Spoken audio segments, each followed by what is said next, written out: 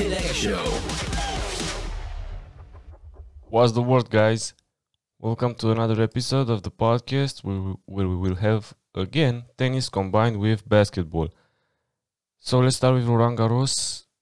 Let's see what happened a couple of days ago because we had some typical Grand Slam drama.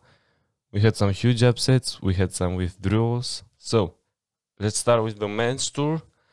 First, Djokovic, Nadal, and Thiem, the three favorites. I don't see no one winning this slam over them. Cruising in so far, victory in 3 sets for all of them. Thiem had a little bit of problems in the third set against American Jack Sock. He saved 3 or 4 set points, if I'm not mistaken, in the tiebreak, but he turned it around and won. Then, Daniil Medvedev continues his struggles on clay and loses to Martin Fucsovics from Hungary in 4 sets. He didn't look focused at all in that entire game. He won 1 set, but he lacked interest so bad. This is at least how it looked like. Man, huge props to Stefanos Tsitsipas and Andrei Rublev. They played on Sunday a 3-setter in Hamburg in the final. They had to travel immediately to Paris for this slam, and the day after they arrived, they won, coming back 2 sets to none. Unbelievable. This is the magic of 5-setters, and I completely disagree with the people who say that the 5-set should be cancelled and there should only be 3 sets in Grand Slams. No, I disagree with that. The one thing I agree with, though, is that we should not have tournaments, Grand Slams, so this close to each other. Like we had US Open literally 3 weeks ago. I'm not even that, I think 2 weeks ago. And now we have Roland Garros. Different surface, different continents, for God's sake. Yeah. We saw the effect of that. We'll talk about that a little bit later. Gael Monfils continues to struggle after a formidable 2020 start. But after the restart, he played really bad. Alexander Bublik upsetted him. Yeah, so far so good in the men's tour. Fonini upset. Yeah, he played horrible again. Schwartzman continues his good form. He could be a sleeper pick. But if I had to choose my sleeper pick, my wildcard, let's say, I think I will go with 3-time Grand Slam champion Stan Wawrinka. Why? I watched 3 of the 4 sets he played against Köpfer, and man, did it look like Wawrinka, the Grand Slam champion, in action. I was really amazed. I haven't seen him like that in a while. I know he defeated Andy Murray in the first round, but again, Andy Murray is not the 2016 Andy Murray, but I didn't know that Wawrinka played literally so good. One thing about him is that the people who don't know, he has 3 Grand Slams. Yeah? French Open, Australian Open, and US Open.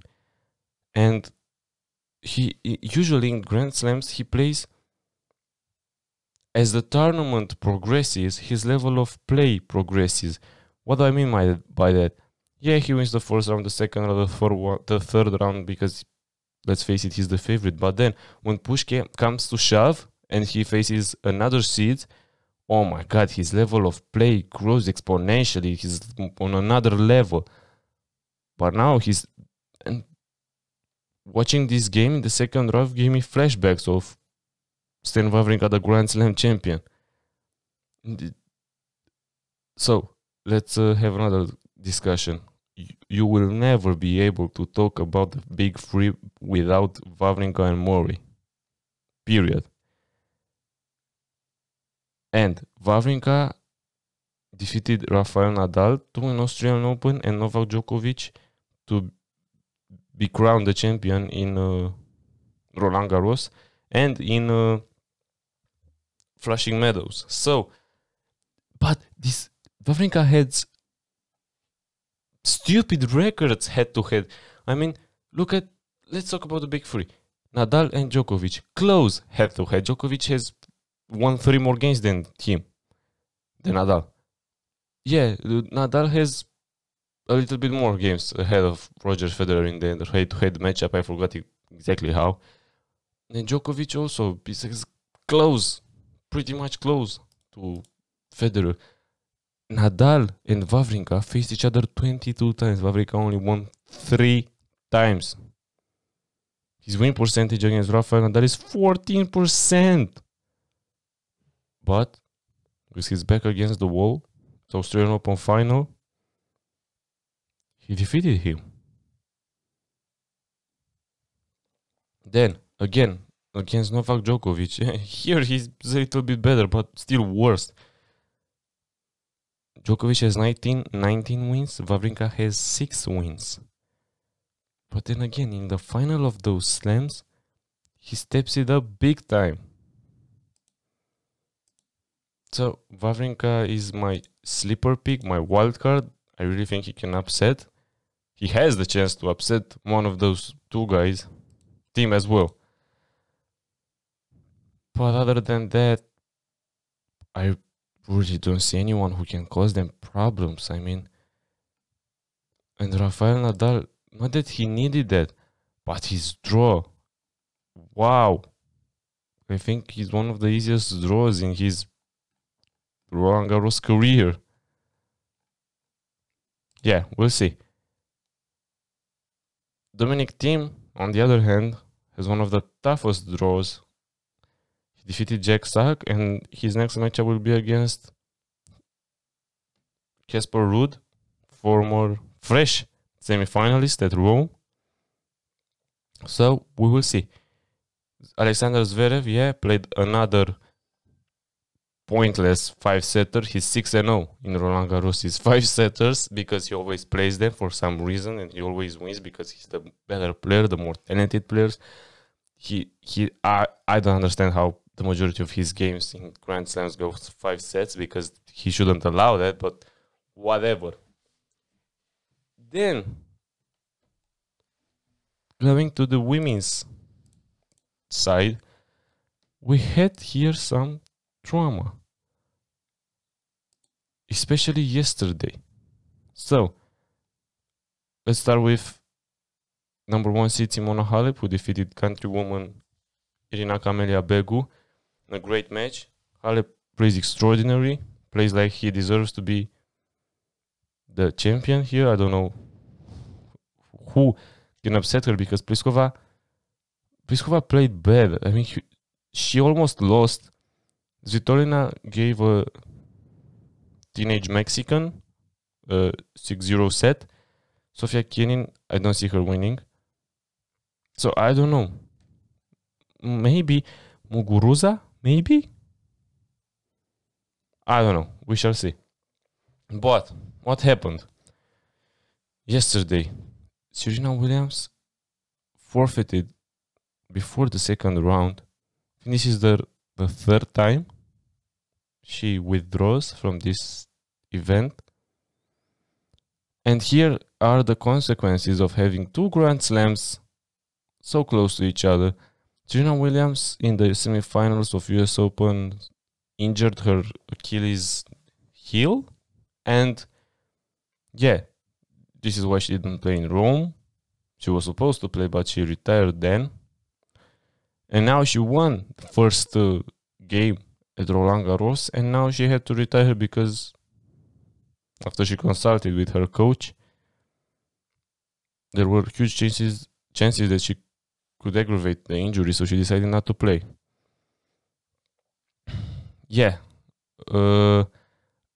A good match and a good test for Karolina Pliskova will be the match against Jelena Ostapenko. He should start any minute now as I'm recording this.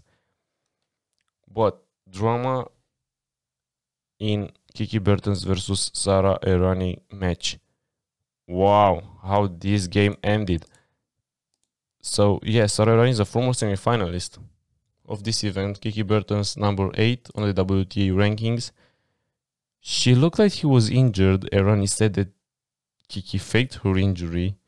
The game was really intense. It lasted 3 hours, and Kiki Bertens left the game on a wheelchair. And the Runny still considered that she was faking her injury. Yeah, I don't want to give much attention to this because I'm not a drama chaser, but congratulations to Kiki Bertens is all I can say. Then, huge and unexpected upset. Victoria Azarenka lost to Anna Karolina Schmidlova, who is ranked 161. And she lost 6-2, 6-2. Straight sets. And man, Azarenka was really in form. I mean, I really don't know what happened. She lost in the final at US Open. She won Cincinnati. She lost in the quarterfinals of Rome against Muguruza, but it was a close match. In the first game, she looked perfectly fit. 6-1, 6-2 victory. I don't know what really happened to her. I mean, Schmidlova played very aggressive. She had nothing to lose against former number 1 Victoria Azarenka, and her mentality... Not that Azarenka played necessarily that bad. I mean, it wasn't the worst game of her career, but Schmidlova was attacking her left, right, forehand, backhand. She hit very powerful the ball. No chance. If you watch the game, you would be like, Azarenka probably was wondering, how did I end up in this situation? Because it was really strange. And this is a huge upset. I really saw her as a title favorite. And Schmidlova defeated Venus Williams in the first round. Yeah, who is not the Venus Williams she used to be too, but probably did good for her morale. Yeah, so in the WTA, favorite is still Simona Halep for me. And I really don't know who can cause her problems. Because her draw is easier. I mean, she plays Anisimova, former semi-finalist here, who defeated Simona Halep in the quarterfinals, if I'm not mistaken, last year. But she's not really in the best shape. And I think her next match, if Halep wins, will be against the Greek Sakari, and that I think should be a more complicated game. But Simona Halep really looks like Wimbledon final Halep when she defeated Serena Williams. She dominated her. She looks very dominant. So Halep always had a great defensive performance, but lately, and she was so good at transforming defense into offense, but I think it looks like lately she's being more aggressive, and this works very good for her. Yeah, so Nadal Djokovic team. Yeah, obviously Nadal is the favorite, but I don't see the gap is really close in my eyes. While in the women's side, Halep is the favorite by so much, in my opinion. We shall see. And yeah, let's move to basketball, guys. Let's move to the NBA because, man, so Lakers and Miami Heat first game. I did not expect that. What happened in this game? It looked like a mismatch. It looked like it was Los Angeles Lakers against Kentucky team. I don't know, college team, university team. I mean, yeah, the Heat had a 13-point lead in the first quarter, and then somehow in the third or fourth quarter, they were led by as much as 32 points. Wow. Yeah, it looked like a beatdown. I mean, the game was an entire mismatch. They got beaten out on the box score, and also, I mean, physical beatdown. Two of their players went down and didn't come back. We will see. And we'll talk about the injuries a little bit later on this segment. But fun fact, do you know that this was LeBron's 50th game in the NBA Finals? 50? It looks wow. Wow. And this is only the second time he wins the first game of the NBA Finals. The first time was, as you probably don't expect, against the Dallas Mavericks in 2011, where he ultimately lost the series. So, yeah, props to him. Weird stat, if you ask me. So, let's get straight into analysis of this game. What happened? The Lakers outcoached the zone defense that Miami Heat played. So the purpose of the zone defense is that you protect the paint, you protect the elbow, the mid-ranges, if you will, and you take threes. Because the Lakers, the Lakers have the potential to be a good 3-point team if everything falls down, as it did last night. But more often than not, they are not a good 3-point shooting team. And last night, in the first half, they shot it 65% from downtown. 65%, that's ridiculous. That's absolutely ridiculous. Yeah, they cooled down in the second half, but the game was already over. At the midpoint of the third quarter, the game was already over. There was no chance in hell Miami Heat was going to come back from that without Dragic and without Adebayo. So, yeah, the Lakers annihilated the zone defense. And I said that last episode. I talk about key matchups. And I wondered, will Miami go small and play Bam at center? Because if they play Bam at center, as it happened, okay, what will the Lakers do? Start Dwight Howard and play Anthony Davis at the 4? Because who will guard Anthony Davis if he plays the power forward position? Jay Crowder? Solomon Hill? Derrick Jones Jr.? Really? None of these players have a chance. And I'm not saying that Bam will lock down Anthony Davis, but at least he has a chance of doing that. It was a mismatch the entire game for Anthony Davis. This is why he had 34 points, 9 rebounds, I think. Yeah, 5 assists, 3 blocks. Annihilation. Then, the role players for Los Angeles Lakers stepped up. KCP 13 points, Danny Green 11, Caruso 10, even Markieff Morris 8 points. They hit their open shots, and this is what they are supposed to do. Another thing about this zone defense, LeBron James is, I don't know how to call that, the greatest penetrator and kicker. So he penetrates, he destroys the zone, and if they put a wall in front of him, he knows every time where his teammates are on the court. So he passes to them, boom, wide open free, bang, Danny Green, KCP, Caruso, even Anthony Davis. Everyone can shoot a 3. They are not great at doing it, but everyone can. So yeah, mismatch. Again, LeBron James, I talk about it. Lakers are a good defensive team, and KCP and Danny Green, yeah, even Caruso, they can cause problems, let's say, to Tyler Hero and Duncan Robinson, as they did. I mean, Robinson had how many points? 0 points from the 3-point specialist. Yeah, inexcusable. And then Tyler Hero and Duncan Robinson, as good as they are as good as they could be, because they didn't war last night. As good as they can be on the offensive side, they are very bad defensive players. And what was LeBron James doing?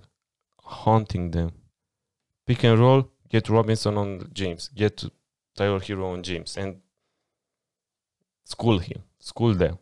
I mean, no chance ever. Then, another thing. Yeah, not only I forgot to mention that not only LeBron James can destroy the zone defense, but Rajon Rondo is a not.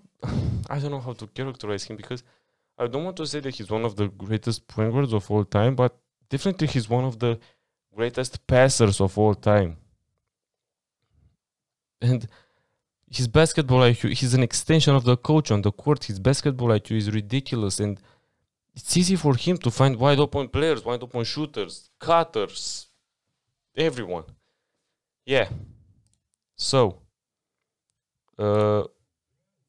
what happened? Miami. Jimmy Butler, 23 points leading scorer. He stepped on the wrong foot. I mean, I think twice this game, and he was limping a bit. Yeah, he played through it because probably it wasn't serious, but I don't know. Goran Dragic, they said he had a tear, something in his foot, and he was limping badly.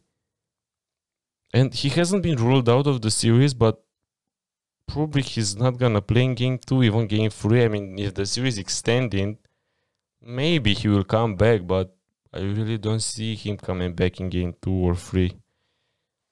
And yeah, let's face it, Kendrick Nunn gave them some good minutes, but when Kendrick Nunn checked into the game was already over. The Lakers, I don't want to say that they lost their interest, but they played more relaxed because, yeah, they won by 18 points, but as I said, the lead was 32 at some point. So, yeah, Kendrick Nunn, 18 points. But he's not the shot creator and the facilitator than Dragic is. So, yeah, it's a huge blow for Dragic. And then Bam, who was their best player in the Eastern Conference Finals, even when he was guarding Anthony Davis, it was a mismatch, man. He had 8 points, 4 rebounds before he went down with that shoulder strain that hurt it. So he first hurt his shoulder in game, I think it was game 5 in the Eastern Conference Finals. And yeah, I wondered if it's serious or not because he was really holding his arm, and it looked pretty bad if you ask me. But then, everyone knows what happened in game 6 where he gave them the business. And now again, after he went for a layup, he wanted the contact with Dwight Howard to get the foul. He got the contact, and again, he was holding his shoulder. By this point, the game was already over, just so you know. There was, 20-something, 30-point lead by the time Bam went out. And yeah, last thing you see him walking down, going to the locker room to get some more treatment. X-rays are negative, which means that, and I saw the news that he wants to play, he intends to play in game 2. We will see, because the way these finals are played is the other day. I mean, we had a game last night, today no, but tomorrow, yeah. So I don't know if he will recover. If Bam Adebayo and Dragic won't play, I'm afraid for all the basketball fans that this will be an imminent sweep.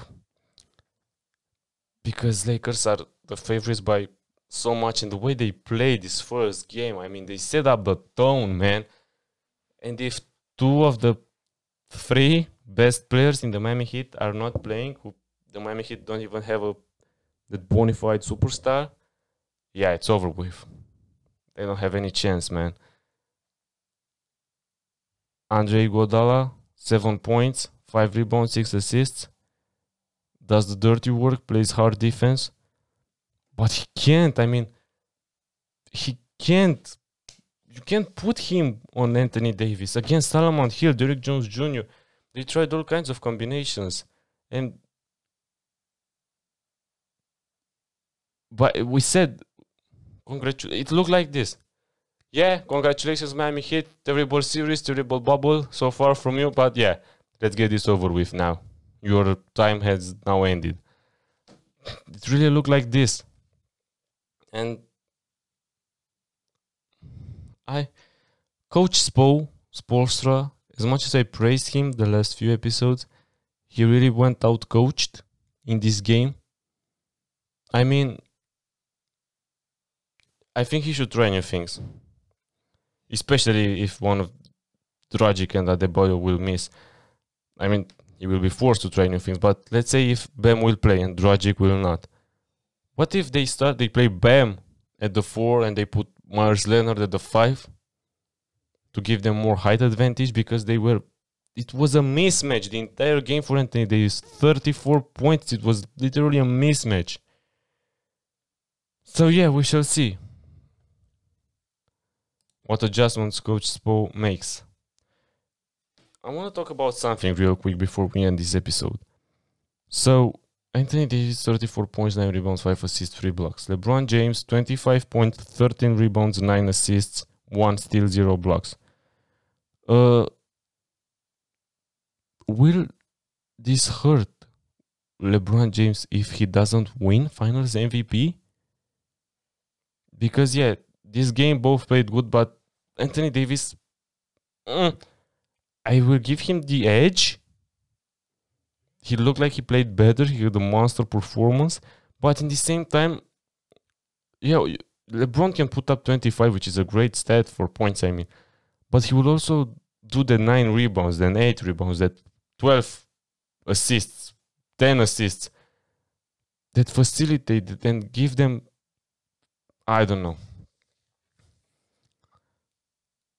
I'm thinking that, yeah, if LeBron wins the Finals MVP, I think it will be better for him. But in the same time, if he loses it to Anthony Davis, I don't think it will affect his legacy that much. Probably it won't affect it at all. But you know how things will go for the LeBron haters, that, yeah, he was carried by AD. I don't want to get into that because I really hate those conversations. But yeah, Jordan had 6 rings. He was Finals MVP all 6 times. And I think this will be great for LeBron. If he can win Finals MVP, if he can win the 4th championship on a 3rd different team, and win the Finals MVP on a 3rd different team, as no one did. And he battled that with Kawhi this season, but Kawhi is now home watching television. So, I'm really looking forward to that matchup so far. I mean, I really want this to be a good series as a fan, because these are the last few games that we will see until next year probably. And I really want these games to be good, to be competitive. But if Miami has injuries, they have literally 0 chances, and I give them a chance. I mean, I thought that if they could,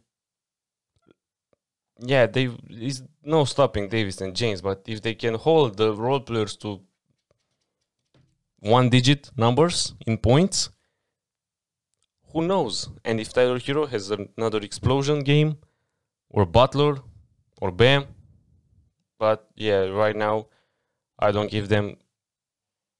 I mean, again, if they are injured, I don't give them any chance. They have literally 0 chances if Bam and Dragic are injured. I pray that they are not. I pray for health. I pray for a good series, even though I'm a huge LeBron James fan. And this finals has great storylines, but I don't know, guys. I really don't know. So, I think this was it for this 5th episode of the podcast. The next one, let's talk about the schedule of the next one.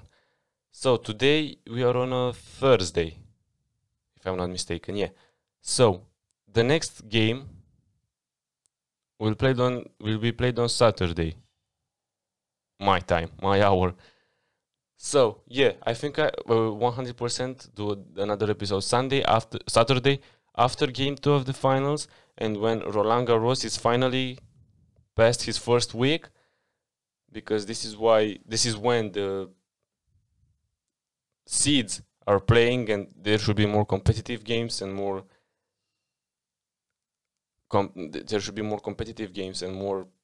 classic 5-setters in the Grand Slam. Maybe a few upsets we will have till then. Who knows? Thank you guys so much for listening to this episode. Peace out.